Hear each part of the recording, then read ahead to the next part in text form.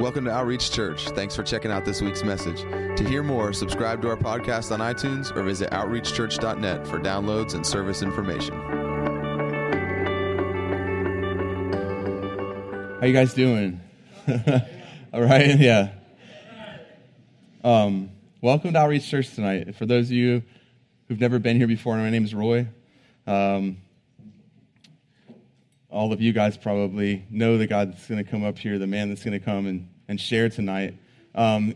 He's a man that I've known for a long time now, and I can say that I wouldn't be the husband, the father, the friend, the pastor, the man that I am without Dan. I could say, no, it's the truth. And after walking through a year that we faced some really big things, I'm even more thankful for the truth that's established in my heart. And he's a part of the reason that it's so established. Is his voice in my life, and it's an honor to call him a friend. And so would you guys just join me in honoring him as he comes and shares?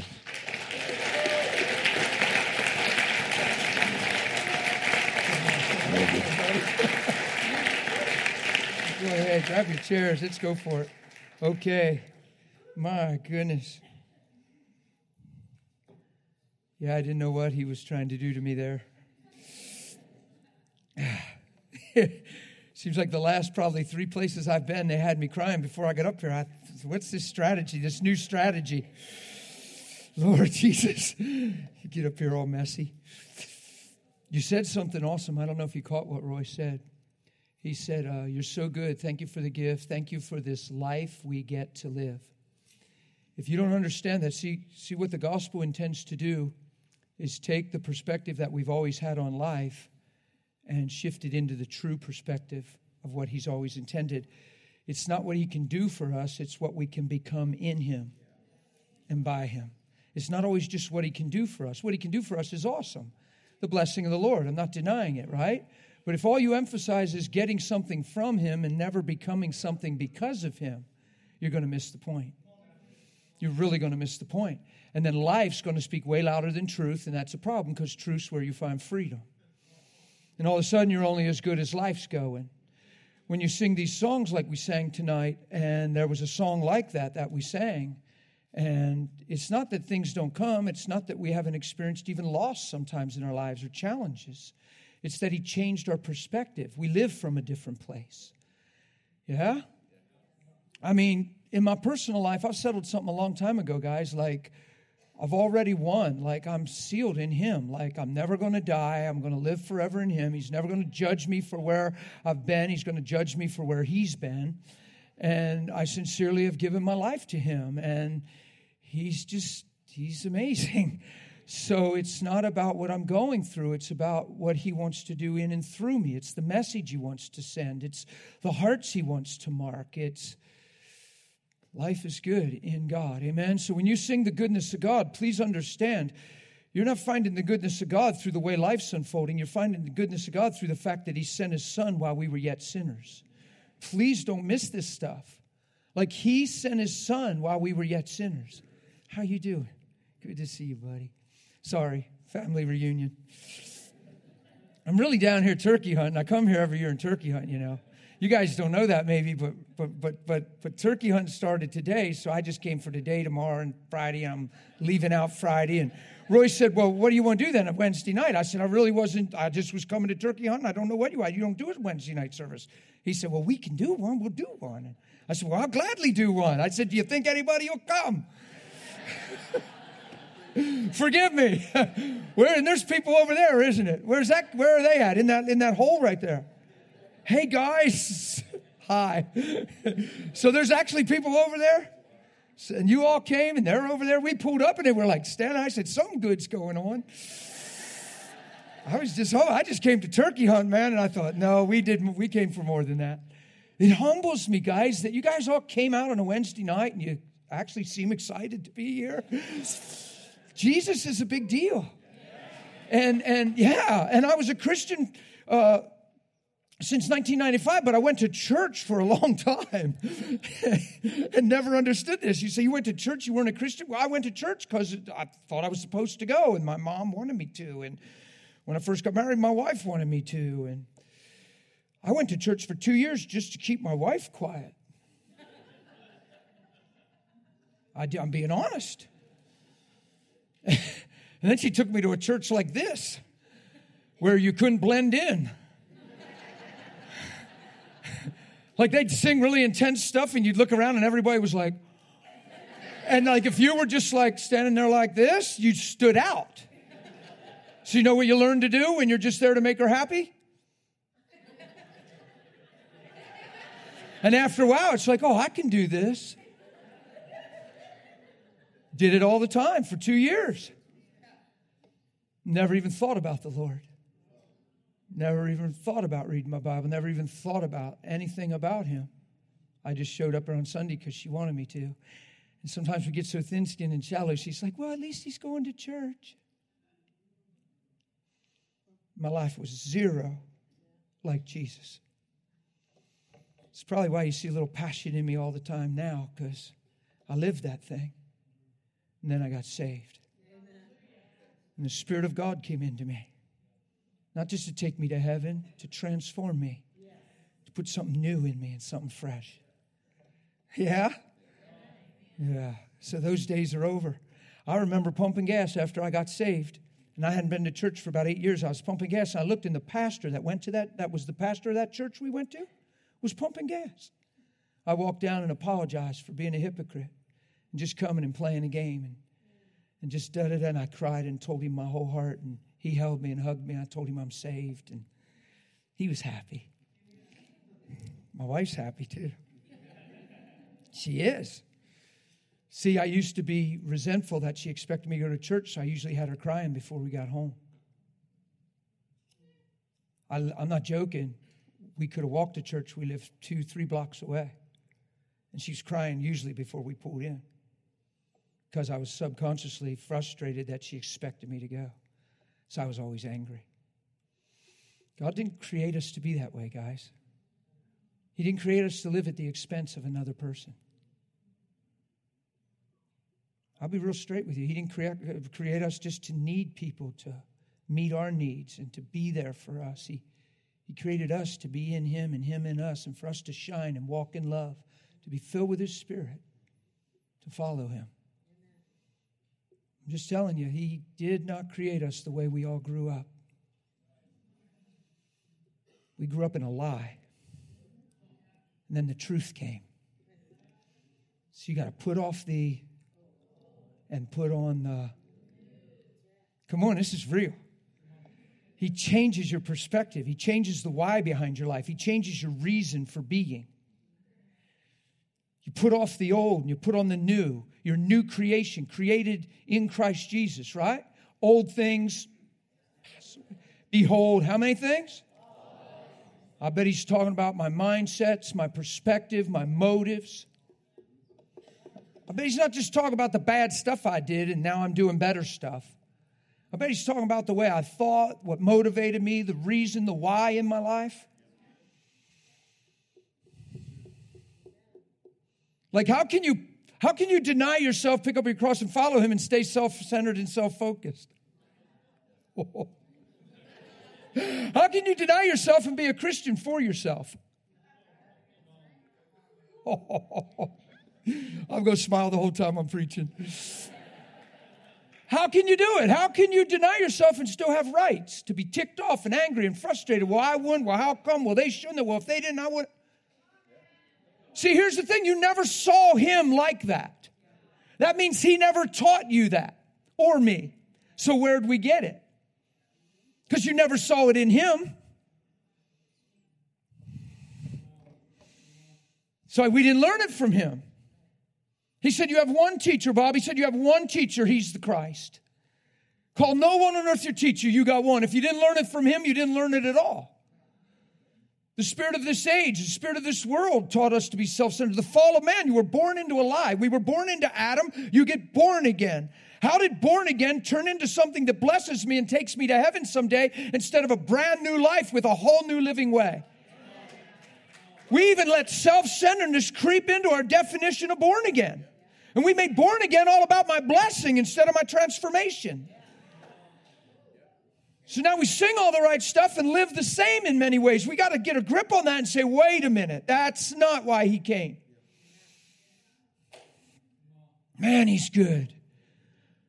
Like when I didn't get it, he never lost sight of it. Like he knew why we're here from the beginning, and man has never changed him. Man can never change him. Generations of unrighteousness haven't changed him. Generations of sin and willfulness hasn't changed the Lord. He's the same. Man, I love that about him. I say it all the time. On my darkest day, he didn't lose sight of who he created me to be. He didn't let my life change his mind. That's why he had the power to change mine. Man, you know how we've gone to work and we let work order us and people order us, and now we got to work beside so-and-so, oh man, and we're gearing up because it's going to be a long day. Guys, that is totally self-centered, self-focused. It is so weak. You're letting one person decide who you are and how you are, and their name isn't Jesus. But it's normal to us growing up. Normal language, normal conversation. We eat lunch and talk about that stuff and say, oh man, I hope you don't got to work beside him tomorrow. And we're not even thinking about shining light and walking in love and making peace and showing mercy. We're just thinking about who I got to work beside and if I'm going to make it. Come on, it's just good to use some of these illustrations because we get caught in this stuff. And days and months and years go by and we do church the whole time. I'll smile the whole time. I'm not mad. I'm not mad at anybody. I'm hunting turkeys. I'm having fun, man. You say, what did them turkeys ever do? They strutted their stuff. Pride comes before a fall. They're out there saying, ain't I beautiful? They got no revelation of covenant. They're trying to get as many women as they can. So I put my little fake woman out there. And they come up there, ooh, poof, over. Done. Am I doing this, Patty? Pray for me right now. See, I'm having fun, man. I'm hunting turkeys. I'm not mad at anybody. Can you tell I'm not mad at anybody? I'm excited that God never changed his mind. How many times did you change your mind about people? How many times did people change their mind about you? How many times you were in and then you were out? You were on and then you were off? How many times did they say this and then say that? And you said this and then said that. That ain't the Lord. We didn't learn it from him. He doesn't change. His love never fails. He's not up and down. He's the Lord. That's amazing. Gives me so much confidence to be in fellowship with him. Man, when I was lost, he was wooing me, not disgusted. When sin was abounding, grace was coming greater. Not to empower my sin, to get me out of it. You think I'm not serious now? You think I'm not going to surrender to a God like this? He is good. You say, yeah, but look what happened with your kids years ago, and look what happened to your wife, and look, your mama died, and look. If I find the goodness of God through life and life unfolding, I'll be as deceived as people that go to church and don't know God. Come on. He's not my genie in a bottle. He's not my answer to a wish. He's my Father. And I came forth from him from the beginning through his will and his Son. And he predestined me to be adopted in as his boy. And he loves me. And he didn't save me to play charades with me. He didn't kill my mother. He didn't drive my children. He gave me an answer to stand and stay the same like he's the same. He showed me a perspective that kept me solid like he's solid. He said, the things I do, you'll do if you believe. He said, he's the firstborn among many brethren. It says we're predestined in Romans 8 to be conformed to the image of his Son. Yeah? That's a lot of scripture that makes us one. He calls us the body of. He said, all authority in heaven and earth has been given unto me. Now you go in my name. What'd he do? He just sent you to represent him. That's a big deal. You could say, who, me? Yeah. Christ in you, the hope of glory. Man, if you're a Christian for a better day, you're probably distracted and deceived. You're probably focused on how your day's unraveling. You're probably missing the opportunity to walk in love and live in the Spirit. If you're just saved for a better day, you're probably stumbling over your day. I'm not saved for a better day. I'm saved so I can shine in my day. So that when my kids do make terrible decisions, unfortunate decisions, untimely decisions, I can love them like He's always loved me. So that all of a sudden the light can dawn in them and they can turn and see, just like a prodigal, they have a father to run to. See, the prodigal son story isn't about a prodigal, it's about a father to return to. It's about somewhere to go. It's not just about a boy getting convicted in the midst of his sin. It's about having somewhere to go. And when he got there, he found more than he expected. Yeah. That could be you and me. We could be that same guy. Not the boy, the papa. Come on. You grew up saying like father, like son. Why don't we let it be so? Come on, if He loved me this way, why wouldn't I love you this way? If He forgave me, why is it hard to forgive you? How can you be selfless and have trouble with forgiveness? It's impossible. Come on, let's get on this thing. I'll smile the whole time. Don't get uncomfortable. You're here. Hey, I'm talking to you through that. Yeah, you. Yeah, no, I'm just playing. Are you with me? Come on, let's get real with this thing. We've been trained by a lie. We've been homeschooled in the wrong home. We've been taught by life our whole lives. And then the author and giver of life comes and He says, hey, I want to make a great change. I want to transform you. I want to bring you out of darkness and into the light. I don't want God to take you out of the world. I just want Him to keep you from the evil one. But I want you to stay here. Why? Because He wants us to be the body of Christ, to shine as lights. Yeah? It's Matthew 5. I think it's 14. You're the light of the world. I thought you were, Jesus. I am. And I put myself in you. Now I'm telling you, you're the light of the world. Jesus said, you're the light of the world. He said, no, He was talking to His 12 disciples. Dan, don't exaggerate the Scripture. Well, in Matthew 28, He said, you go make disciples of every nation and teach them to observe everything I told you. So if He's talking to Peter, James, and John, guess what? He's talking to me. And you don't have to believe that. That's your privilege. You don't have to believe that, but it's in your Bible. So I encourage you to. He said, you're the light of the world. You can have a different attitude than you ever had. You can actually walk in love. You can make peace. You can show mercy. And it's not weak. It's not passive. It's not sissy. Come on, guys. It's not wimpy. Ain't nobody making me a doormat. Jesus was not a doormat. He was a living epistle of love. Manifested love. He said, follow me. It's a big deal. The honor that He would invite you into following His life, which means it's possible, empowered by the Holy Spirit, or He wouldn't invite you. Why would He say follow Him if you couldn't? So don't make any excuses. Throw all the justifications away. You say, well, brother, you don't know what season I'm in right now. See, that right there is what deceives us. That right there. That line working for you. Well, yeah, but you don't know how it's been.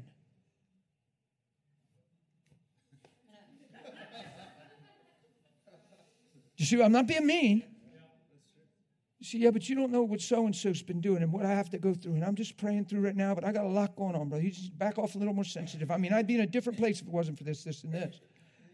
But none of those things have anything to do with truth. They're all of a sudden they become justifications for you to be the same. Now you have no conviction for change.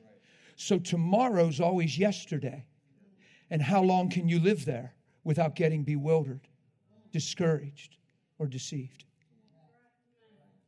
Come on. How can we live in the same old mindset that we never flourished in and proclaim Him at the same time? He changes your reason for being. You say, well, the people around me don't seem to care. It doesn't change anything about who He is in you. Yeah, but my spouse doesn't want, it doesn't change anything. Stop preaching at your spouse. Just walk in love and shine. Live change. Just be in fellowship with God and don't push the envelope and don't project and let your spouse see in time. We don't like that phrase. In time, let your spouse see that you're changed. And let Holy Spirit convict their heart. Don't you try to be Holy Spirit. Spouses are notorious trying to be Holy Spirit. Like a guy like me will be preaching and I'll be like, I hope they're listening right now. They might not even pray in tongues, but they're trying. It's crazy how we do that stuff, man. We get so focused on each other. You be in a service like this and I'm speaking something you've been praying for your spouse to change in, and you're like, ooh, and right then they're opening a gum wrapper and you're like, spirit of distraction, I bind you and break your power. And the whole time you don't even realize everything I'm saying is for you. Because you don't even realize you're letting where they're not decide where you are, and your focus is their life. Come on, it's just real. See how I smile the whole time? Hi. You look so bright. Yay. Man, there's so many people that are mamas now, too, since I first came here. You girls. Some of them weren't even, yeah, did you like preaching all the time, Genesis 1? Everybody's getting married and having kids, like nonstop. Turn the page, though, brother. They got it. They got it. Talk about a pastor trying to grow a church. He said, we're in-house. This ain't transfer growth. This is in-house. Just keep preaching Genesis 1. You got it. You got it, guys. Flip the page. There's so much good gospel. You know what's so awesome about what we're talking about? You'll never be as free as when you learn to not think for yourself, but think for His name and for others. It's the freest place you'll ever live. It erases self-consciousness, fear of man, insecurity, identity crisis. It erases everything that we've all fought with at some level. We've all fought with this stuff at some level. Some more than others, some more expressed, some more subtle. But we've all been focused on ourselves. From the time we were little, we needed honor, appreciated, stability. We needed approval. And a lot of us didn't get those things at a very young age. So then the fact that we didn't have those things began to dictate our lives and fashion us a certain way. So we became a product of our lives instead of His life. And by a very young age, you were nothing more than however you turned out through however you responded through whatever you went through. Because we all had great need. Because we were all born into a life without an identity. You were finding yourself along the way. But the tragedy is that the person you found wasn't even you. It was however you responded to whatever was. When you find yourself in Him, everything changes. That's why He says stuff like out of darkness into light. That's why He takes you out of the world, right? You're in the world, but you're not of the world. It's so beautiful. So all of a sudden, I wake up every day as a Christian and I realize, man, my life's not my own. I didn't wake up for me. It's not just how God can do something for me today. It's not about Him blessing me or making my seas calm. I don't even think that way anymore. It's about shining. It's about walking in love. It's about being a legitimate Christian, a little Christ-like one, that in the course of life, I make Him known without trying so hard. Because when I've been alone with Him, I've been changed. So I'm not projecting. It's who we are. You get what I'm saying? Come on, guys, we can live this way.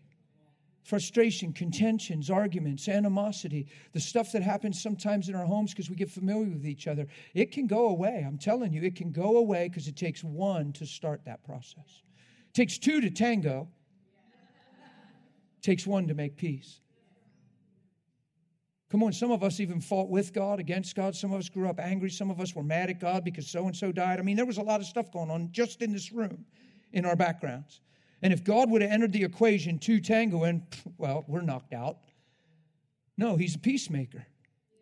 He came to make peace through the blood of His Son. So while we were yet sinners, He sent His Son. And you're going to try to tell me He's not good? While we were yet sinners, He sent His Son. You're going to tell me He's not good? It said, for God so... Aren't you glad it says that? Aren't you glad it doesn't say, for God was so antagonized, frustrated, and at wit's end with humanity, He finally sent His Son? That's a different picture. But He's so Love doesn't seek its own. Love takes no account of the wrong done to it. Then why are we hurt as Christians? Because we don't understand what it means to deny ourselves and live for the glory of His name. Somehow we're still living for ourselves in His name. Come on, love takes no account of the wrong done, keeps no record of the wrong done to it. Why are we legitimately hurt then? And if you preach this stuff, then all of a sudden you're not being real. You show me Jesus hurt. You ever see Jesus just sitting on the Mount of Olives sulking? Just sitting just one morning, just sitting up on the Mount of Olives on a rock at daylight. Peter walks over to him, Lord, what's the matter? I ain't feeling it, Peter. I just ain't feeling it, man. Yesterday was hard for me, bud. I mean, all them people we healed in Capernaum, well, it was cool, yeah. But they just don't get it. They won't repent. They're needy. When I fed them, they just came back and found me on the other side because they just wanted more food. They don't care what I'm saying. They could care less. They just want what they can get out of me. And I don't know, Peter, I don't know if you ever felt this way, but I just feel so used sometimes. I feel so, I don't know, it's just trouble. Oh, hey, John, yeah. No, you're not doing that today. I'm on you today, John. Yeah.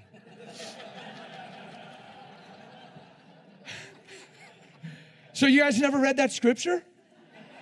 You never saw that in your Bible? Because He never was that. And never will be that. Why? Because He's Jesus? Because He's love.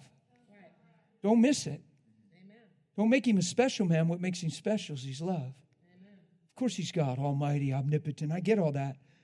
But what's amazing is He's love. That's why we have access. He could be all powerful and not be love. Now He's just some wicked ruler. He's all powerful and He's love. That's mind-boggling.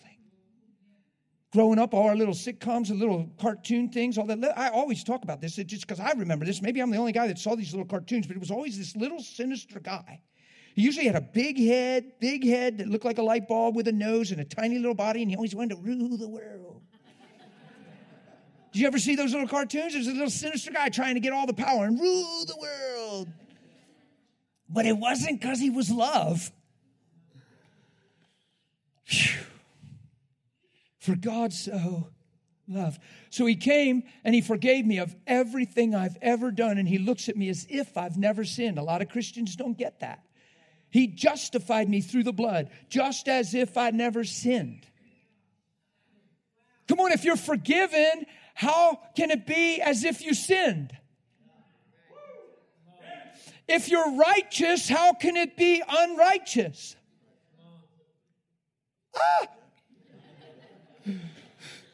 If He forgave me of all my sin and cleansed me of all, where does that leave me? Righteous, clean, free. Colossians 1, holy, blameless, above reproach. Come on, this isn't blasphemy. It's not my fault. It's how He sees me through the blood, because the goodness of God leads men to change. You say, brother, it ain't all about love. It's about judgment. You show me where judgment transforms lives. And the people that quote that all the time are mean when they're saying it. And don't know Jesus very well. You can't know Him and be mean. It's impossible to know Jesus and be mean. You say, brother, that's too hardcore. No, it's 1 John 4. It's 1 John 4:8. If you don't love, you don't know Him. And love isn't selfish and doesn't seek its own. Didn't say you don't go to church, serve in a ministry, feed the hungry, feed the poor, or go on a mission trip. But it did say if you don't love, one reason, not two, one, not two, one, you don't know Him like you could. Not talking about need for a Savior. Not talking about forgiveness of your sins. Not saying whether you're going to heaven or hell. Not even in my mind. I just know that scripture point blank says, if I don't walk in love, it's because I don't know Him like I could. Which means it's impossible to know Him and not be transformed by Him. Jesus said in John 17:3, and this is eternal life, that every man prays this prayer and confesses his sin to get his name in a book called life before he dies. That's not what He said. He said, and this is eternal life, that you might know him. It's a heart knowing. It's an experiential understanding knowing. It's not a gnosis knowing. It's not 1 + 1 = 2. It's to know him. This is eternal life, that you, everybody invited, that you. Then we get complicated. Well, except, if you haven't been predestined, predetermined, and the elect, and you,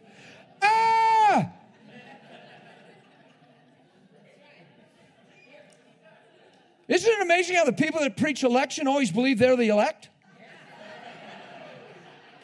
It's so self-righteous, proud, and presumptuous, it's unbelievable.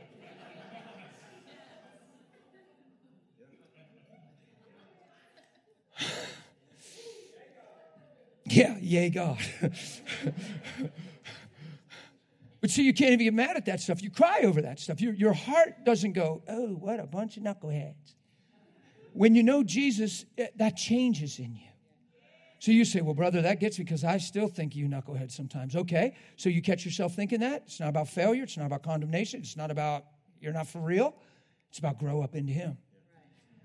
So when you take permission away from yourself to live there, that's when you'll see grace start changing you. When you catch yourself in that place and say, man, where do I assume the right to mark a man with that kind of label? If God came and looked at me and said, you knucklehead, I'm done. Would he have a right to call us a knucklehead, Merle? Do you think God would have had a legitimate opportunity to call us knuckleheads? Do you think, Dylan? I think, but he never called us that. Through his son, he calls us sons. He calls us beloved. He calls us saints. He calls us holy, blameless, above reproach. That doesn't sound like a knucklehead. Doesn't sound like I rubbed God so wrong that I got under his skin. Well, brother, you got to get out of denial and get real. I mean, there is some people, brother, that get on your nerves. Why don't you get new nerves? See, because your idea is just waiting for everybody to change to line up to your preference, so you make your preference Lord. That is self-righteous. Now all of a sudden everybody has to fit your world. No wonder people feel lonely. That's a lonely place to live. It's called control. It's called manipulation. It's called unrighteousness. I'm smiling the whole time.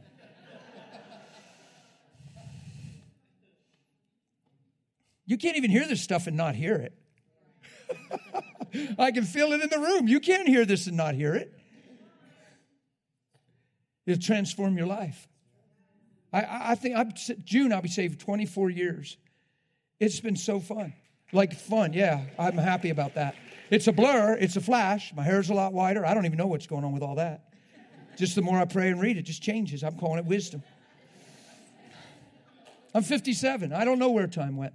Saved 24 years. Boom, it's a flash. But what a fun 24 years. Man, did everything go the way I ordered and wished and hoped? Man, probably hardly none of it. I'm being honest. Probably hardly none of it. Non-stop challenges. Non-stop people doing things you didn't think they'd ever do. Non-stop. Whose life doesn't look like that? I'm not saved for everything to go smooth. I'm saved to shine and to be more like him when things don't go smooth. Many are the afflictions of the righteous, but the Lord delivers them out of them all. Why? Because he gave us a new perspective. He gave us a new understanding. He took away the biggest problem in every one of our lives, us living for us.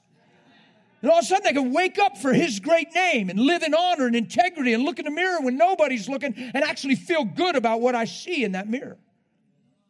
No secrets, no regrets, no condemnation, no looking away, no looking down, just smiling. And it's not vanity. Yeah. See, I feel that right now. Ah! See, because I live with me. I know exactly what I'm talking about. I'm going to go to bed with me tonight. I'm going to wake up, look in the mirror. It's going to be me. It's going to be another awesome day, and a turkey will die. I am really talking about killing a turkey, ain't I?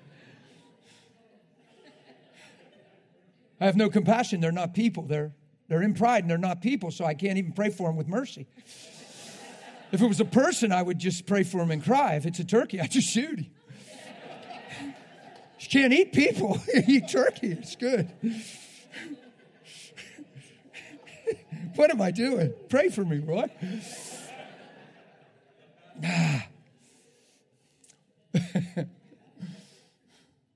There's some prideful birds, man.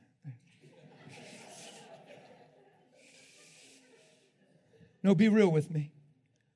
Matthew 16, if any man come after me, let him first deny himself. I don't know that we preach that. I think we try to get everybody in heaven. I think we try to get everybody to nod their head and pray a prayer that we've come up with and get everybody to believe they're going to heaven when they pass. Instead of get rid of the biggest problem we've all had, waking up for yourself when you're made for His image. You're made for His likeness. You're made to live in Him. You know how many people commit suicide? Just in our generation, it's probably astronomical, the numbers just in our generation that have committed suicide. You know what's so tragic about it? You get tricked and deceived into taking something that's not even yours. And we're so sure it's ours. We're like, well, it's my life. I'll do with it what I want. It's never your life, friend. It was always His life in you. From the beginning, read your Bible. It was always His life in you. And life apart from Him is so twisted up that people take responsibility and privilege for their own life. That's why abortion's a big stink with abortion. Well, it's my life. I'll do with my, it's my baby. It's my life. Never was your life, friend. In fact, the right to conceive is a gift and came from the Lord. Just to wake up every day is mercy. Mercy wakes you up every day to give you one more day to look more like Him. Mercy every day to have one more day to be like your Father. And guys, we would grow up in a wisdom that found reasons to complain, be discouraged, be upset, be frustrated, have issues. Come on, I'm not being mean. I'm just talking real. And I'm saying, man, what if we just get back to this thing and say, wait a minute, this is why He came. This is why I'm in Him. This is why He's in me. I'm going after this. Holy Spirit, seal this thing in me. And then you keep yourself disciplined. You stay in prayer. You keep studying. Show yourself approved till you actually start believing what you're surrendering to.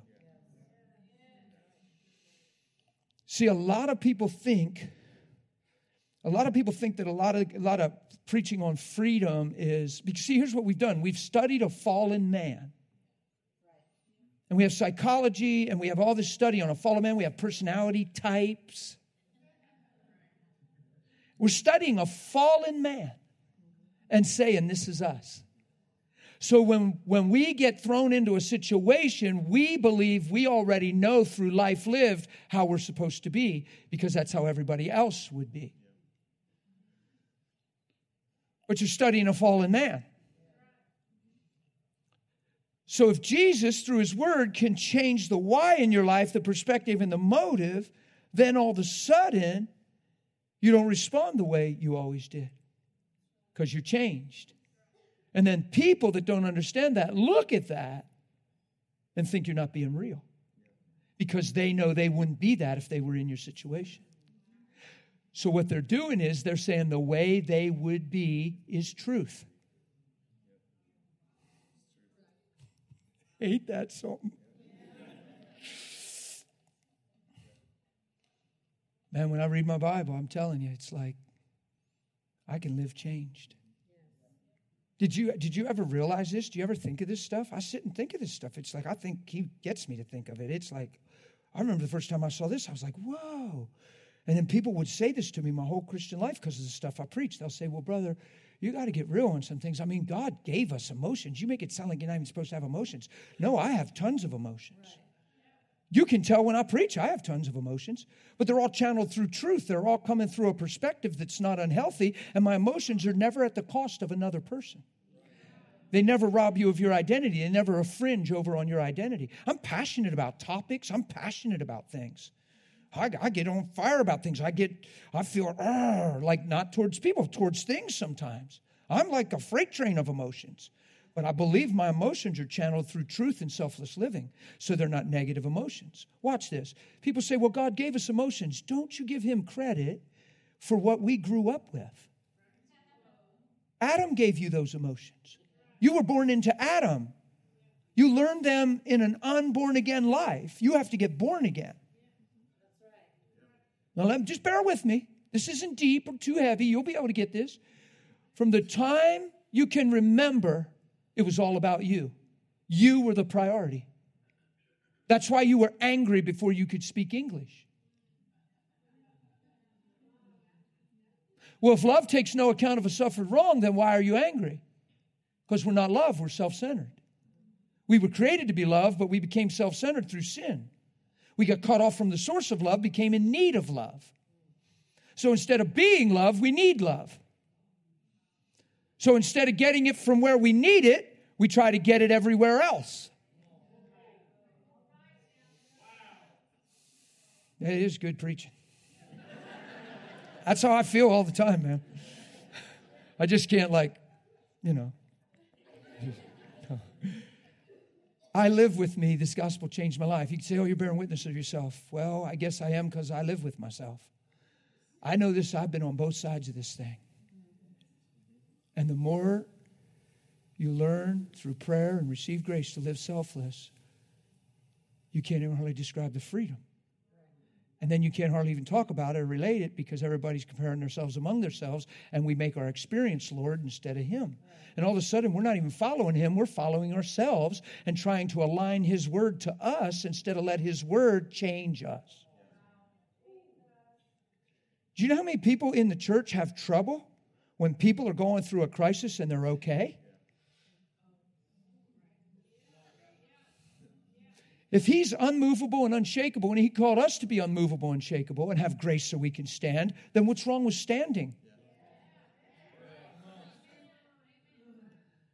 Like when my mama died, you think there's not physical loss? I'm not denying physical loss. I'm not like saying, so what? My mom died. Hey, no, it don't matter. No, there's physical loss. You can't hug your mother anymore in the flesh. I'm never going to look in her eyeballs again as a man on the earth. I'm never going to hear her voice again on the earth. She's never going to be at her chair on a holiday. I get that. It's real. But there's something I get a whole lot more. That if it wasn't for the blood of Jesus, it's a done flat out loss and from ashes to ashes and dust to dust. But no, she's with the Lord. She's in the presence of the Lord. Like she's in eternal victory. And the worst I have is a temporal moment of time where I don't have my physical mother on the earth, but I'm going to live forever and ever and ever and ever in the presence of the Lord, and she'll be there. And I'm going to let this little temporal time rob me of walking in the light and shining. No, friend, I'm not. You're not going to talk me into depression. You're not going to talk me into false tears. You're not going to get me to hang up pictures and cry every anniversary. You're not. Because I'm free. Yay. Not smiling anymore. Because you're not. Now I'll smile. Serious. People are getting robbed by this stuff. And they're letting life decide who they are and how they are instead of the giver of it. And it's because we're not wrapping faith around a bigger picture. And we're not seeing what Pastor Roy said. We're not seeing life as a gift to where we live it out in Him. And he said, we get to live this life. Come on, that's different than just praying for a bunch of stuff. Living this life is different than praying for a bunch of stuff. Yeah? Man, I'm glad you all came. You really did come. We pulled up, Miss Patty said, oh my. I was nervous because I didn't realize they didn't open the doors yet. I saw them people and I thought everybody was already in here and they couldn't get in. They said, no, they didn't open the doors yet. I said, oh, thank you, Jesus. I got nervous for you. You come out in the open grass and just preach out front. You know, honestly, all joking aside, it excites my heart when I see hunger like that, when I'm preaching right now, you might not know what I perceive. I'm up here. I'm in the anointing. I walk in. I'm in the grace that I understand. You can perceive hearts soaking up the things that are being said in this room, which just humbles me and excites me beyond what I could probably explain. That people want this gospel. They don't just want saved to go to heaven. They don't just want blessings. They want to live free. They want to have an impact. They're tired of being miserable and angry and frustrated and having a reason to be mad. See, when we say God didn't give us the emotions we grew up with, it's true. Adam gave them because we got self-centered through Adam. So all your emotions flowed out of a self-centered wellspring. You know how I don't teach this stuff from the pulpit much because people they critique. Now, some people just sit and listen for just one thing they don't agree with and then go crazy over that one thing. So I'm going to do it right now and just get 1,000 emails. I just am because I'm just not worried right now. We always say Jesus couldn't sin because he was God. But I have trouble with just that comment because what it does is it always gives us permission to sin. And then we can't even talk about it because people say, well, what are you saying? Are you perfect? Well, nobody's perfect, brother. What are you saying? You're perfect? And we can't even talk about it without freaking out and reacting to it. No, what I'm saying is Jesus came and denied himself and made himself of no reputation. He had to be empowered by God. He came as a man. Yes, he was the Son of God, but he came as a man. He didn't defeat the devil as God. He defeated the devil as a man empowered by God. Extremely scriptural.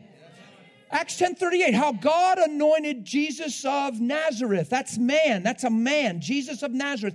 If he came as God, he wouldn't need anointed.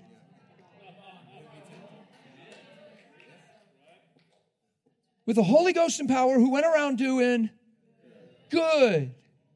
Yeah? And healing all.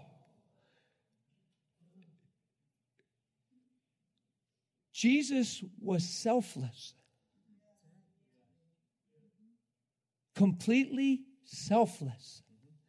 There's not one sin on the earth that was ever committed that didn't hinge to self. Do you see why he said, deny yourself? It's the problem. It's not your neighbor. It's not your spouse. I see your spouse too, and I don't feel like you towards them.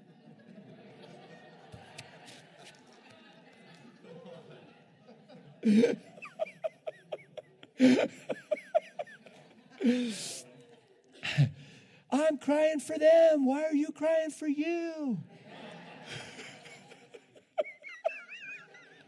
I'm having so much fun. You guys take it so well. You really do. You're so fun. You guys take it great. Jesus was selfless. Sin has no birthplace in selfless. If you don't seek your own and take no account of a suffered wrong, where does sin have a birthplace? Where does it have a platform?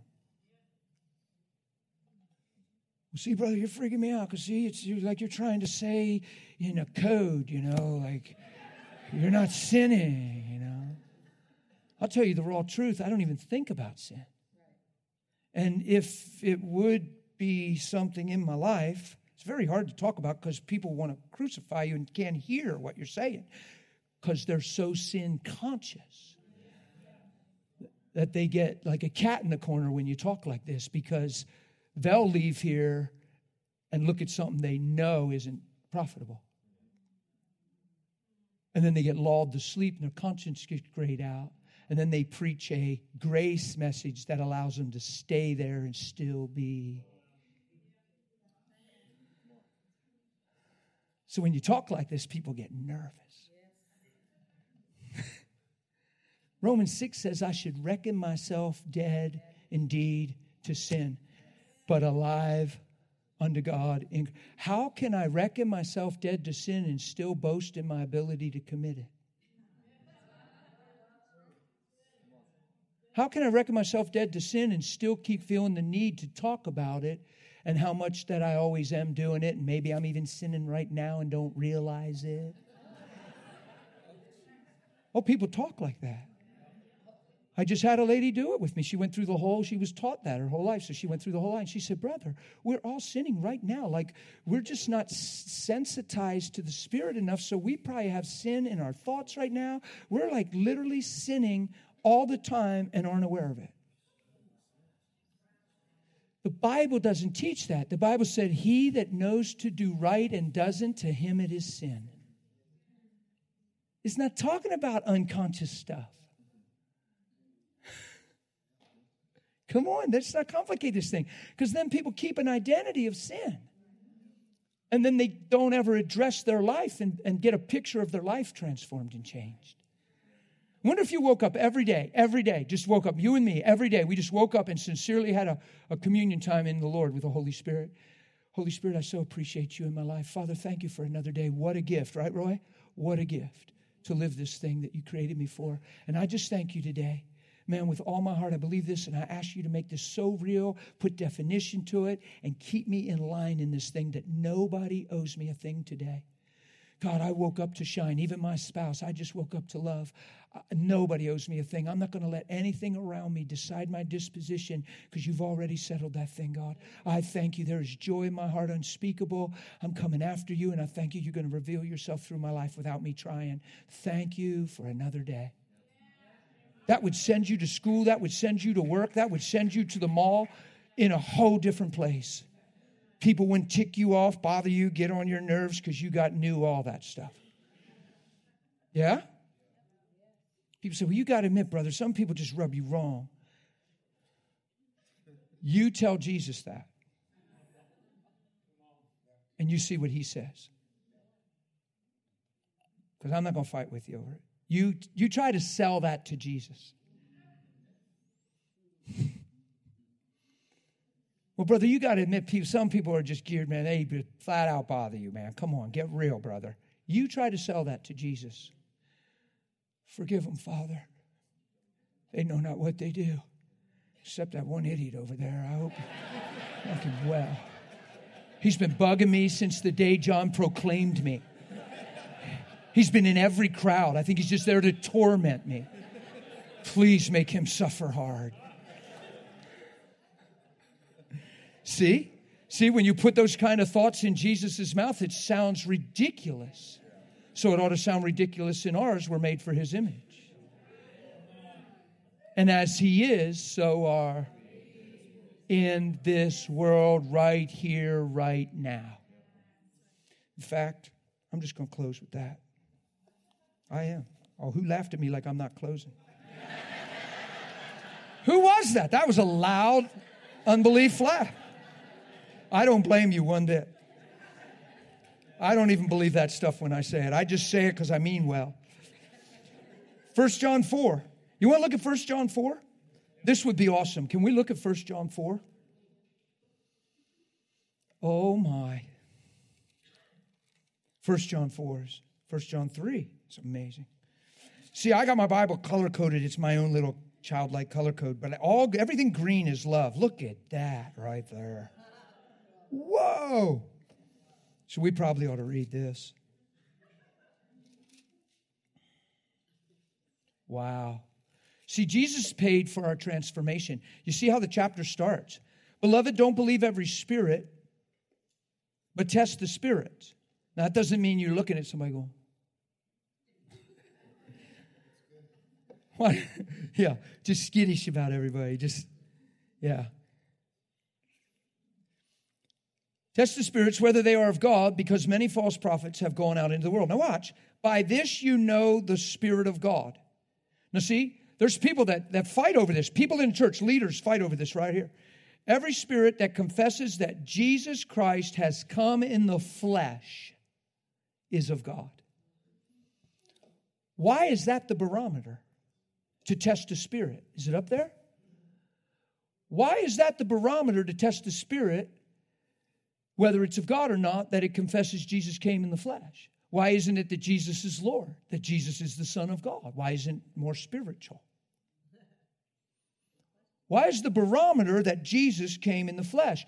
Because the lying spirits, the things that don't want to acknowledge this thing, don't want you and me to ever see what was accomplished through his flesh and what we've become because of it. Doesn't want us to ever step into the finished work. Just pay homage to him and bless our food, and now I lay me down to sleep. And yeah. Test the spirits. Not every spirit's of the Lord. And the spirit that doesn't acknowledge Jesus came in the flesh and doesn't make much of that. Why? I added to make much of it because you can't know that without making much of it. Why? Because it's the whole reason he came. Yeah? Like, here's what I understand at this point. I was taught my whole life in church, he died on the cross because I'm a sinner. And he has to forgive me if I'm going to go to heaven. And for some reason, he wants me to go to heaven. So he had to send his son to die so I could be forgiven and someday go to heaven. I don't know about you. That's the gospel I grew up with. Still mad at each other. Still beat up my brother because I was younger but bigger. And I thought that made me better. And still yelled at my parents when I got older. And I still had all my issues. And I was still not changed. It just left me a forgiven sinner. But here's what the gospel taught me. He didn't die on the cross because I'm a sinner. He had to die because sin cost his life. But the reason he died was to give me new life, to get the lie off of me, to restore me back to the beginning and redeem me through his blood. Now, nobody ever taught me that. Nobody ever taught me that his spirit would come in me and he could change my nature, my motives, my perspective, my reason for being. Nobody ever told me I could walk in the light as he's in the light.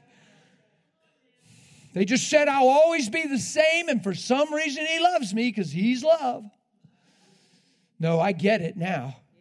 Because now I have the ability to love you because this revelation is so in me now. I see why he loves me. He doesn't see me for where I've been and what I've done. He sees me for my potential, my creative value, my purpose. He sees me for why he put man on the earth. And he never lost sight of that truth and paid a price to restore it.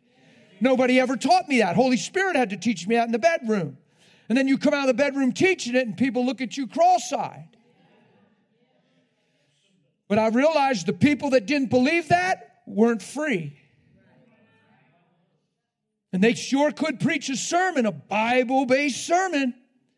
But boy, they had their issues. And I've seen countless people leaving churches, fighting, mad at pastors, pastors mad at people, sleeping with folks, messing around, lying, saving face, covering up things.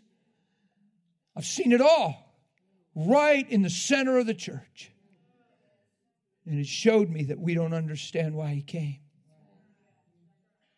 Because if we understood this truth, those things can't be. Can't be.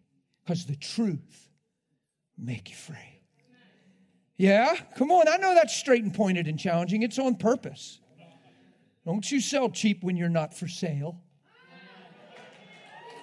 You've been bought with a price. You're not your own. Yeah. It's not Christ Incorporated. It's Christ in you. I was in Alabama preaching like this years ago. A young man was driving home from the service, and he was shook. He was just sitting back there. And you know how people are funny. Like people come in and they're determined not to listen because somebody said you need to come, or they're just coming because their spouse said, well, you need to just come. So they're like, well, I'll come. Fine. I ain't listening. I'm so not threatened by that. I love you. Do you get it?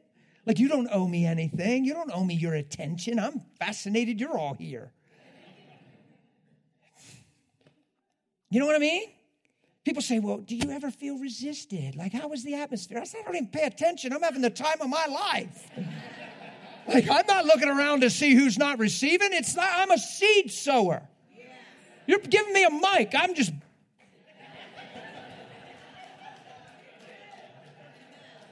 getting it in the back, man, where they say the anointing ain't as strong, but I don't believe that. Because when I go to a church, I sit back there. You're a seed sower. The kingdom of God is if a man scatters seed. It's not the kingdom of God is if a man is so clear and so calculated that the anointing in his life is so amazing that everybody falls on their knees and praises the Lord.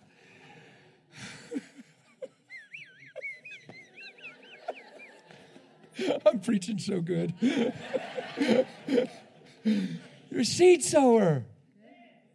If you don't sow, nothing's going to grow. You sow seed. You sow seed in your family, in your workplace. You sow seed everywhere you go. Somebody comes along and waters that thing. You don't even realize what's going on. Somebody reaps something where they didn't even sow. I read this stuff in the Bible. Like somebody will just reap somebody's life. Somebody will get born again. And then we call them an evangelist and they do conferences. Well, the only reason they reaped is because somebody sowed. And it wasn't even them that saved them. God gives the increase. So we ought to all just labor together and rejoice together. Because some sow, some water, some reap where they haven't even sown. Whew. So you ought to get your seed bag full and get real wet. Be an Isaiah Christian where God fills the thirsty and floods the dry ground. And then you just start pouring seed and pouring water and poof. It says you do that and you go to bed at night and wake up and go, whoa. And it says the seed all by itself. So I've seen people that come to service sometime and they are set on. I mean, you see it sometimes. The Lord even lets me see it sometimes. I don't try to figure it out. As most of the time it's guys. And they'd be like.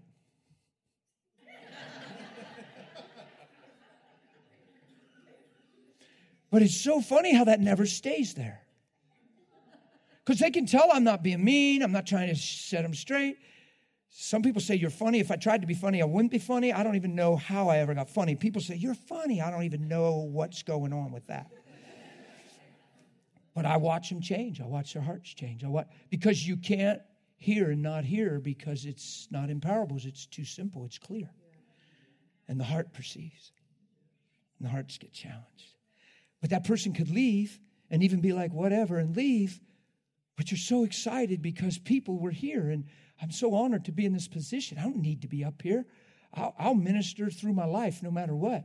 But what an honor to stand here and believe you have something to say in the Lord. And now Holy Spirit has a voice in everything that was said in that individual. That individual could be laying on their bed tonight and just those thoughts running through. 2 days from now, come back. They could be in the middle of sleep and wake up. My face will be right there in front of them. It'll be so awesome. They could be just chewing out their spouse and all of a sudden hear something that they heard tonight. They could be done chewing them out and walk away and get the whole way through the house and Holy Spirit just boom. They could ignore it and, ooh, yeah, but she deserved it. He deserved it. And they get in the bathroom. And next thing you know, they're in the bathroom with the door closed just crying because they understand they're out of control and they have a different thing going on the inside. They got an option now. I'm telling you, I get these testimonies. They sound like fairy tales. People say, I found you on YouTube, and I was so mean and so miserable, and my marriage was over, and I started getting convicted. I was listening to you, and next thing you know, I couldn't even be mad anymore without thinking about it, and da-da-da-da-da-da-da. And God changed my life. And I'm thinking, that's the gospel. Somehow we got the idea we just go to church, and life's the way it is for everybody. You know, whatever. But hallelujah. Yeah.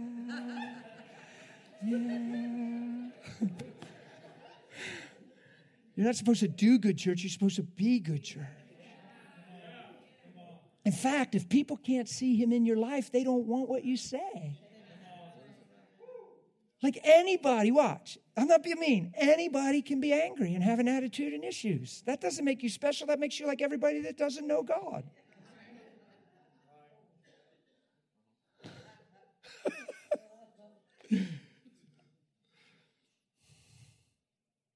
What makes you special is when you walk like him.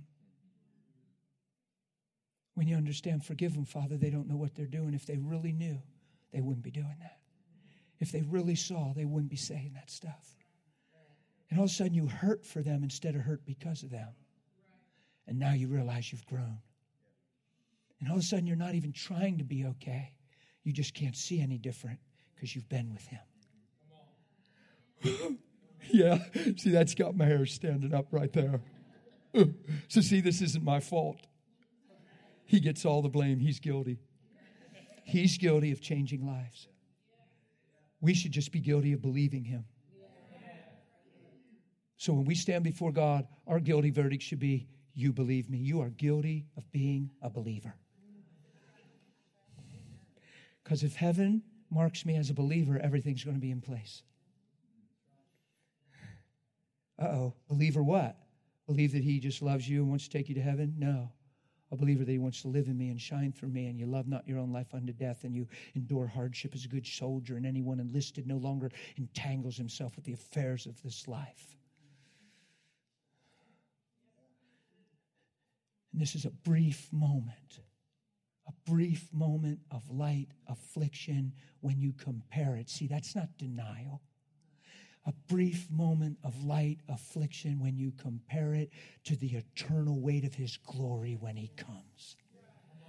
Probably ought to live for that day instead of letting this one decide you. Sounds like faith to me. Man, that's just solid. I got to finish. I said 1 John 4, and the ladies got me all. Whoever she was, it's her fault. No, I'm just kidding. No, it's definitely not her fault. I've been here before. Verse 7, beloved, let us love one another. 1 John 4, 7. Beloved, let us love one another, for love is of God, and everyone who loves is born of God and knows God. In verse 8, he doesn't say born of God. He just says you don't know God. You say, well, that's because he's saying you're not even saved. Well, I don't even need to talk that one over with you. Here's what I know he is saying. He who does not love does not know God. He didn't say you don't go to church. He didn't say you don't pastor. He didn't say you don't serve in the ministry. He didn't say you don't sing on the worship team.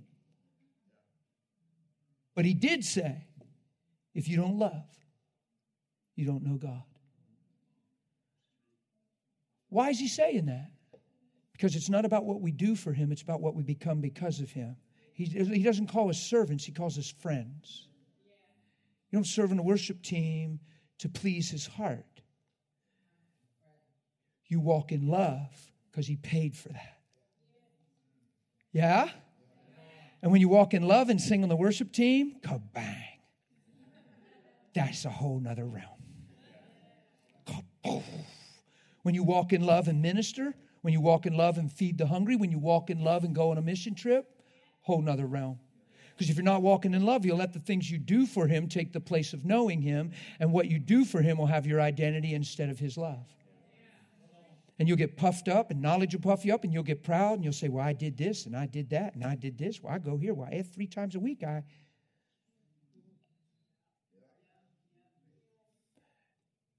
Heaven's going to look at, did you love? You say, well, I had to love if I did these things. No, read Corinthians 13, 1 Corinthians 13. It says you could have all knowledge, not some, all. All knowledge of all mysteries. You could have faith to move all mountains, which means all faith. Well, guys, that's the closest thing to Jesus we've ever seen. That's an icon. That's a spiritual icon, man. That's the keynote speaker at the World Conference. All knowledge, all mysteries, all faith, all mountains. We all want impartation from that dude. And he said, if he doesn't have love or she doesn't have love, they've missed the point and got nothing.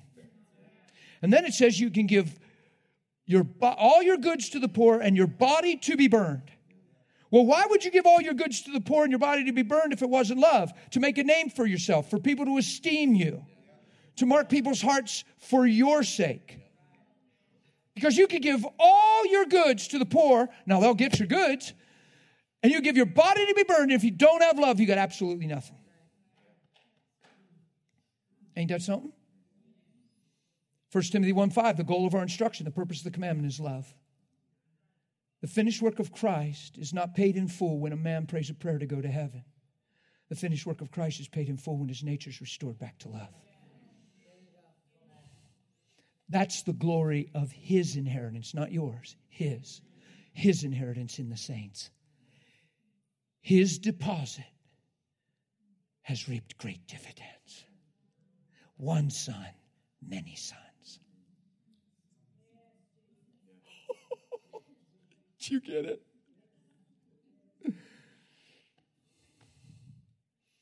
The finished work of Christ is not paid in full when a man prays a prayer to go to heaven. It's when his nature is restored back to love. We've just tried to get in the book. Here's our average altar call in America. If you leave here and get hit a tree on the way home and die and don't know where you're going, raise your hand so we can pray. That's our average altar call. We're trying to get people to respond to a prayer we came up with called the sinner's prayer to make it easier. I'm not against the sinner's prayer, and I'm not against your name in the book of life. I think that's incredible. But please tell people the story so that they can become. You could pray a prayer to go to heaven in case you hit a tree on the way home. You could be mad at your boss tomorrow. You could scream at your wife before bed.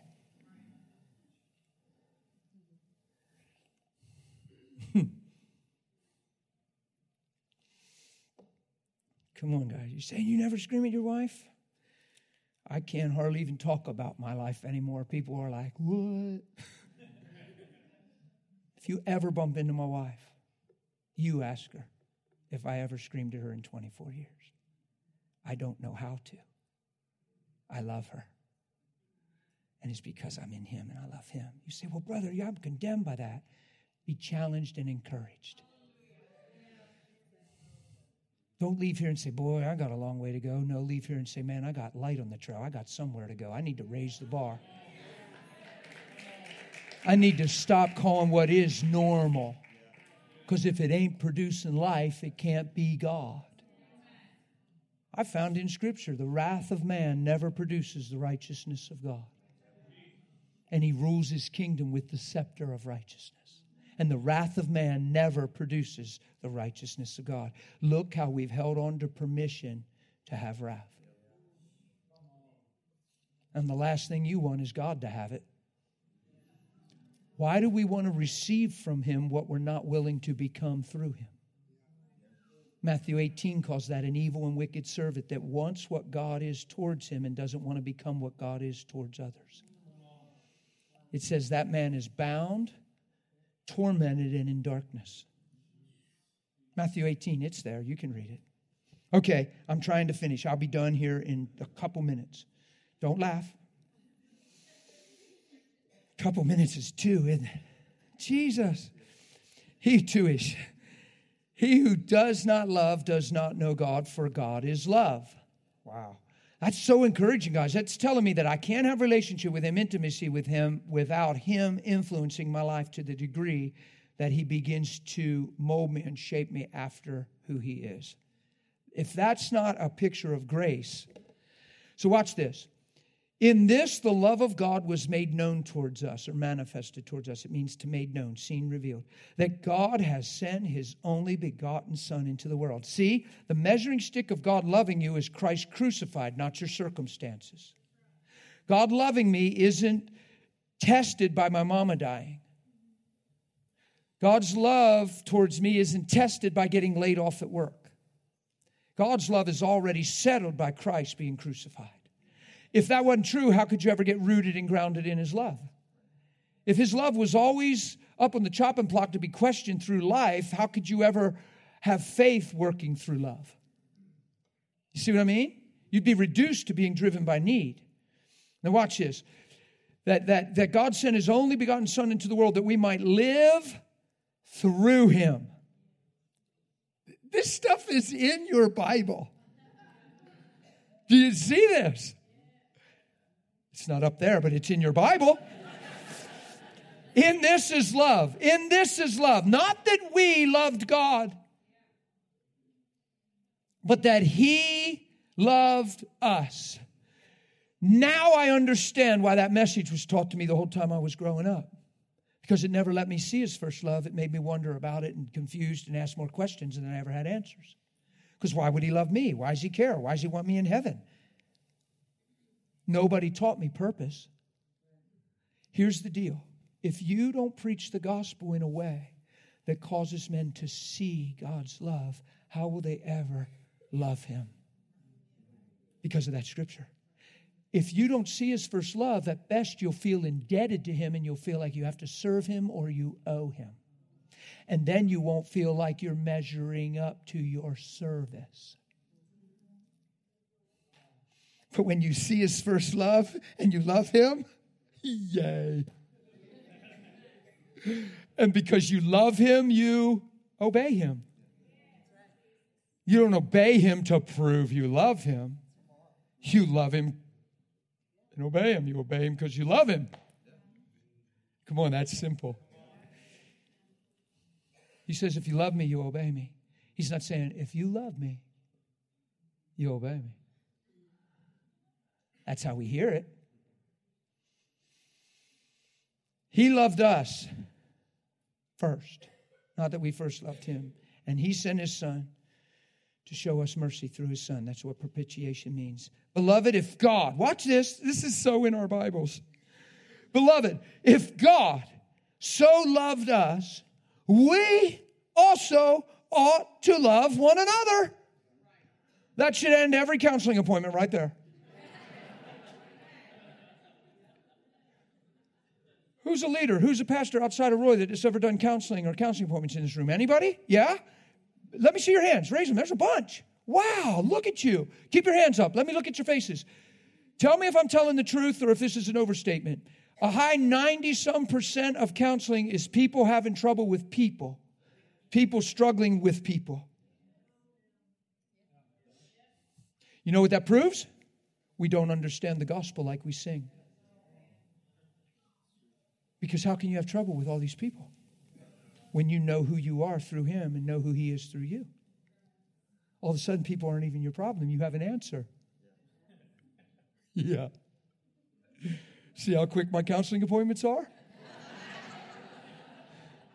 I need to talk to you, Pastor. I'm really hurt. Why are you hurt? We need to talk about not being hurt. Well, get real. Everybody gets hurt, brother.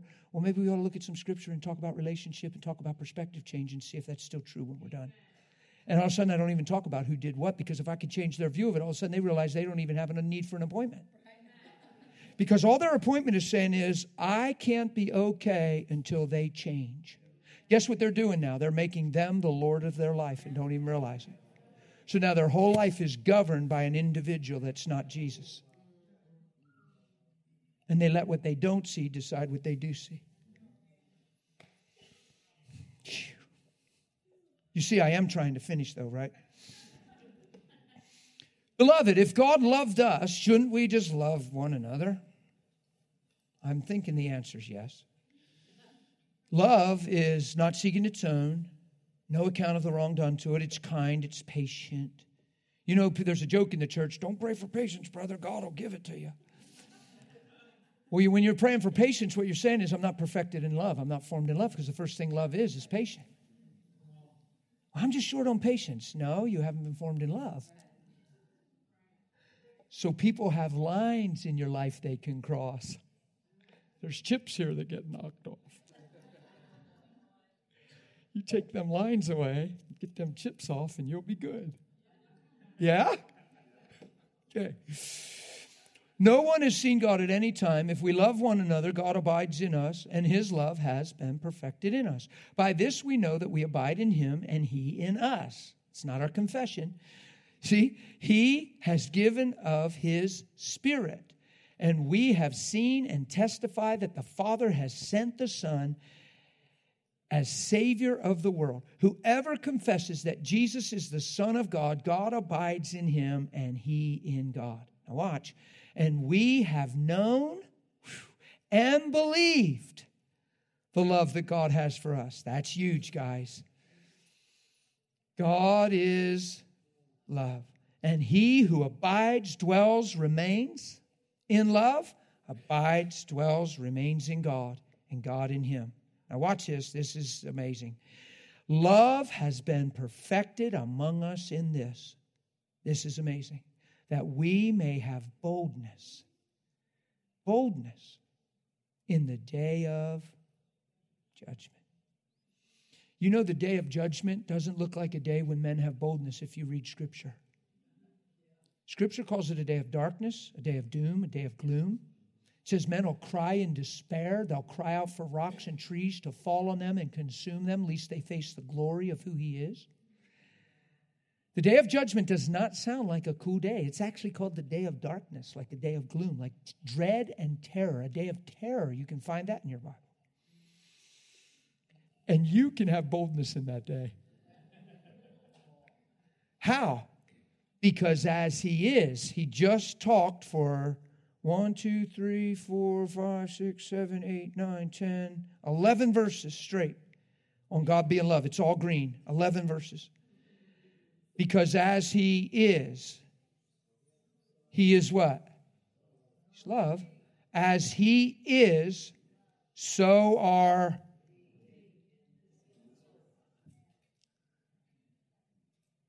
You'll have boldness in that day because as he is, so are you. When he comes, he'll see who he is in you. And it'll mark you the same. And you'll have boldness because you've walked in love. You don't have aught. You don't have to fear from his presence. You'll just reverence him because you already have with your life. There is no fear in love, for perfect love casts out fear. He's talking about that day right there. He's talking about the fear of judgment and torment. That's why you have boldness, because you're walking in love, and there's no fear in love. Perfect love, it's cast out all fear. Why? It's not self-centered, self-serving. You're not seeking anything for yourself. You're fearing him, his name, and loving others. It's just amazing, because fear involves torment, but he who fears has not been perfected in love. See, we misunderstand that scripture a lot of times. Don't read it in context. We just think if you fight with a feeling of fear or somebody goes, boo, and you go, ah, that you haven't been perfected in love. And then he nails something down in verse 19, and this is where I'll close. We love him. Why do we love him? Because he first loved us. Listen, when you minister Jesus to somebody, you got to make sure that you show them why he loves you and how he loves you and what his love is revealed as. On my darkest day, he didn't lose sight of who I was. He never changed his mind about me. I didn't have the ability to change his mind because God is steadfast and a rock, no turning, no shifting, a shadow. So he wooed me when sin abounded, grace came greater. He came into me, overtook me, saved me from my sin, called me out of darkness into the light, put his life inside of me, and then said, I've changed you. You're now the light of the world. So walk in the light. Yeah? Let your light so before, so they see your life and go, whoa, there is a God. It says nobody lights a lamp and then puts a bushel over it. So guess why you're born again? You're born again to shine. So anything that keeps you from shining is a strategy of deception. Any reason you have for not shining, you need to relook at that thing. Because you let your light so shine. I did a conference months ago. It was called a Champions something, Becoming Champions. And I had them look up on their phone some champion definitions. And I said, I'm looking for a definition. I don't even know what it is, but I'll know it when I hear it. And somebody said, read it. I said, no, that's not it. That's a good one, though. But that's not it. And somebody said, someone that has overcome every obstacle. I went, that's what I'm looking for right there. I sprung off that one phrase and preached the whole thing. A champion. Aren't we more than conquerors? Aren't we overcomers? We overcome every obstacle. Yeah? How can you do that? By walking in the light as he's in the light. Your goal is letting your light so shine, not having everything go the way you hope. How come we get laid off and live laid off? Why do we get betrayed and live betrayed? On the night he was betrayed, he's passing bread and cup and giving his life. He said, follow me. On the night we're betrayed, we're calling a friend crying, telling them all the details, pulling their sentiment into it.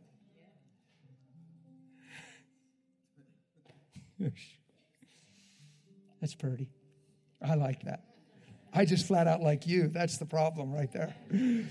Ever since I first came here, I have had the problem of liking you.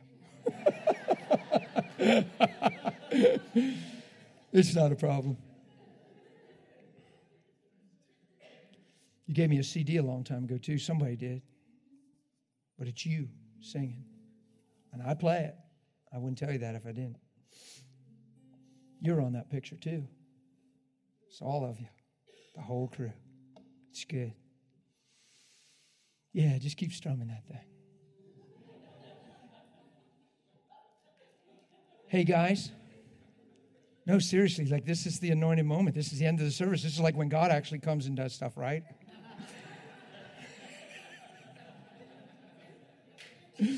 No. He's always doing stuff. I felt like in my heart for the last bunch of years, One of the strongest impartations in my life is just the ministry of the word. Just to speak the word in a way that a child could understand it. And it goes right into the heart. So this is what I want to tell you with him playing so beautiful like that. Like, we can live this life.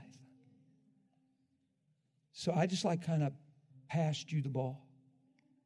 Like, it's NCAA thing. It's a big tournament right now. So I just passed you the ball. You're breaking to the basket. Just take the ball and go, man. You see what I'm saying? Don't pass it off.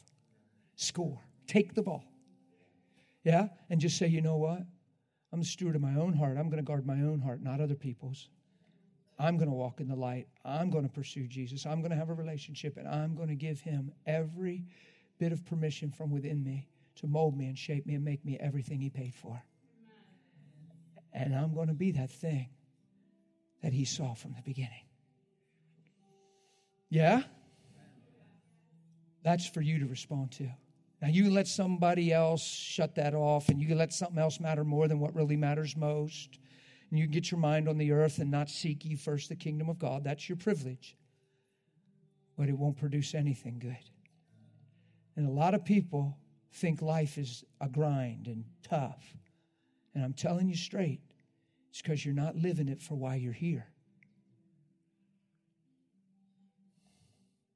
The only reason life is a grind to people is because they're living it outside of grace, because they're not waking up and living for what they're here for. Why would God empower you to go down a road you were never created to travel? That's why it feels hard. If he changes your perspective, even in the hard trials, you won't crash and burn. Because you'll have a different vision. And it's never just about you and how you feel. It's about his great name and the message you're sending to others. And when you get that, that's when you'll realize you're free. And nobody can touch that freedom. They can write about it, gossip about it, talk about it, opinionated about it. But nobody can touch that freedom. So go for it, because it's yours. It was paid for. He just wants your participation. He wants you all in. He wants you to say yes. So are you saying yes tonight?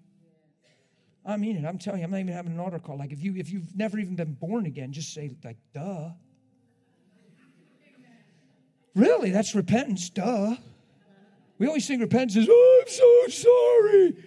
Sometimes people do the boo-hoo, I'm sorry, because they don't see any answer. True repentance a lot of times is just, duh, what was I? Thank you.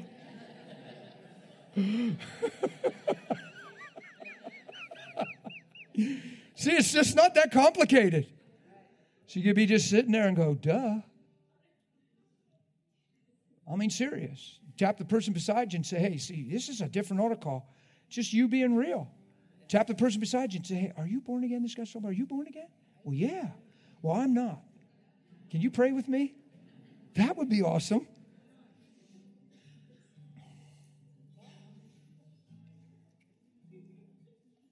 Listen, if you haven't been living the way I preached, I didn't preach this so you go, oh, man. I preached it so you say, yes, God. It's not about where you've lived or haven't lived. It's about how you respond to what's being said. It's about leaving here with vision and purpose. It's about running the race worthy of a prize. It's about not drawing back. Because when you draw back, it's certain destruction. It's about continuing on. I'm going to pray over you guys. Then we're going to do something kind of quickly, but it'll be fun.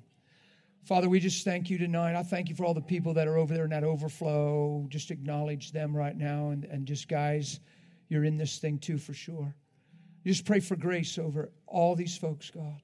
That everything that was said would become such a reality, become such our lives in you. Father, the freedom that I'm talking about, oh my goodness, Lord, that freedom would just come into our hearts because of laid down lives, that people would just weep and say, this is freedom. And this is good. I just thank you that you erase the carrying of care, anxiety, discouragement, worry, and all the stuff that we've written in as normal. Lord, would you change that in us by causing us to wake up with a different why, a different motive, a different reason. God, in our marriages, please, Lord, don't let us just without conviction continue to just live from one another like trying to get something from each other. Lord, teach us what it means to lay down our lives, to honor one another, to value one another, and bring out the best in each other. God, don't let us live another day truly needy. To know the love of Christ is to be filled with who you are in every way. Let it be our resume. So I ask that grace on this room, on every marriage, on every individual, on every soul. Holy Spirit, I ask you to come and empower this night in a way that brings fruit, that brings change. And like we used the illustration of leaving here and you having a voice, let there be nowhere to run if we tried. Let this revelation overtake us, God. And let the world around us eat the fruit of who you are. I ask for that righteous fruit in this house and in our lives. In Jesus' name. Amen? Amen. Yeah. I want to do this. It's a little after 9. I don't want to stay that long with all the kids in the sketch. It's Wednesday. I have been a little sensitive to time. I didn't even want to go past 9. But let's do it this way. Jesus won't mind at all. I know he won't.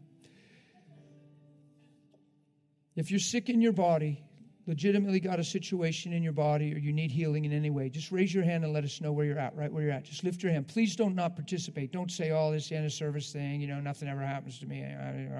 Please don't do that. Raise your hand, please.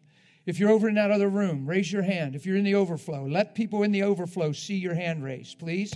People in the overflow, look around. You guys, look around. If you're sitting near somebody with their hand raised, reach up, tap them on the shoulder, say, hey, I'm believing with you right now. Or look back and grab their hand. So they might be hitting you from the front and the back. That's all right. Don't smother them. Just tap them lightly. Don't smother them. But just get somebody. Just get somebody.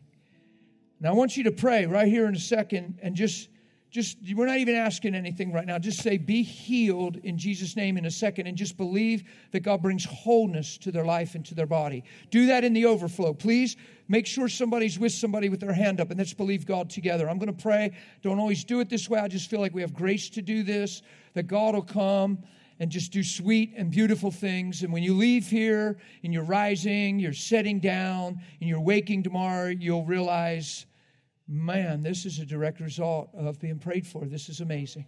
So we're going to believe that. Can you believe that with me, guys? Okay, this isn't just like a religious thing that we're supposed to do because it's like gives some kind of hope. This is what he paid for, the redemption of people's lives. So go ahead right now and just pray over in the overflow. Please pray right now. Say, be healed in Jesus' name. Be completely made whole. No more symptoms, no more pain, no more sickness. In Jesus' name, complete wholeness and complete healing all through this place. Holy Spirit, I ask you to come. Thank you. Yeah. In Jesus' name, be whole. Total redemption and total restoration. In the name of Jesus. If you're being prayed for in your heart, just thank God that he loves you. Believe he loves you or he'd have never sent his son. Don't let the thing that you had that you raised your hand for distract you where his love's concerned. He loves you or he wouldn't have sent his son.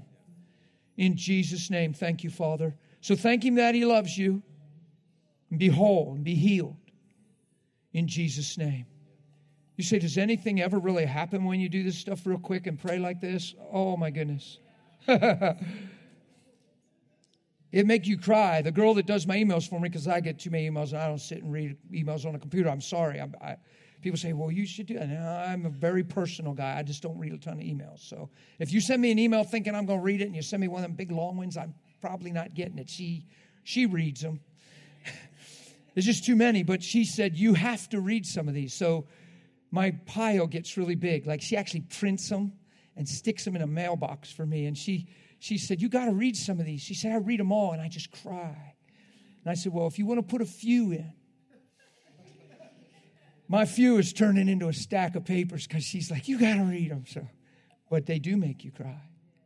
And it's just stuff that God does because he's good. And it's stuff that people wouldn't write if it wasn't legit. They're not asking for anything. They're just telling. They're just telling. I mean, you have a young girl who's laying on her bed watching YouTube, and she's 17, and she's been promiscuous, and she has HPV or whatever. Is that right? Did I say the letters right? Right? HPV. No, it's a herpes thing. It's a, yeah. What is it? No, it's HPV. Am I saying it right? It's a herpes thing. Yeah, that's what she had.